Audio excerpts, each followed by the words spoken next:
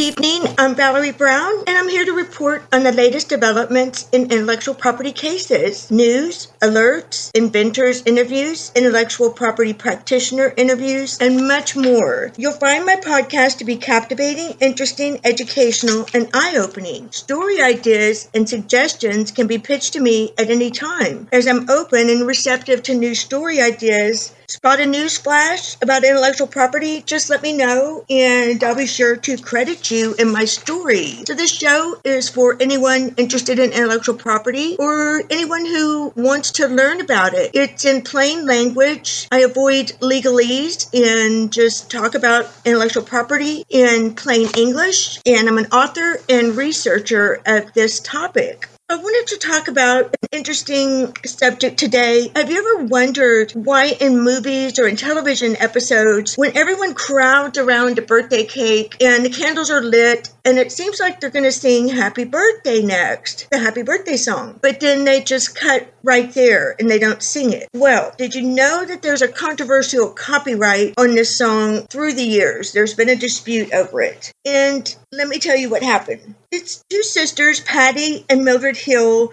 They composed a song, Good Morning to All.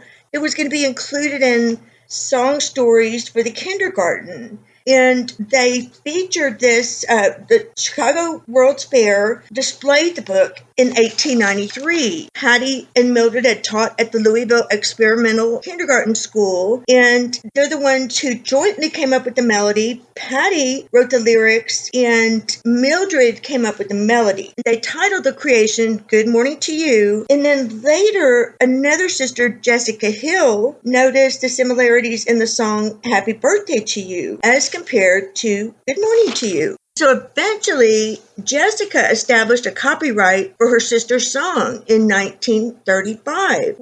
In the court, it went to court, and the court held that the melody was copyrighted, but not the lyrics. And then Warner Chappell, the giant Warner music company, later they bought the rights to the song, and that was in 1988. And Warner Chappell claimed to hold copyright to the song until 2030. But later, this was challenged in 2016. Warner Chappell was sued and settled that case for $14 million. That court concluded that the song was in the public domain for unrestricted and royalty-free use. So now you know the controversial story about the song Happy Birthday to You.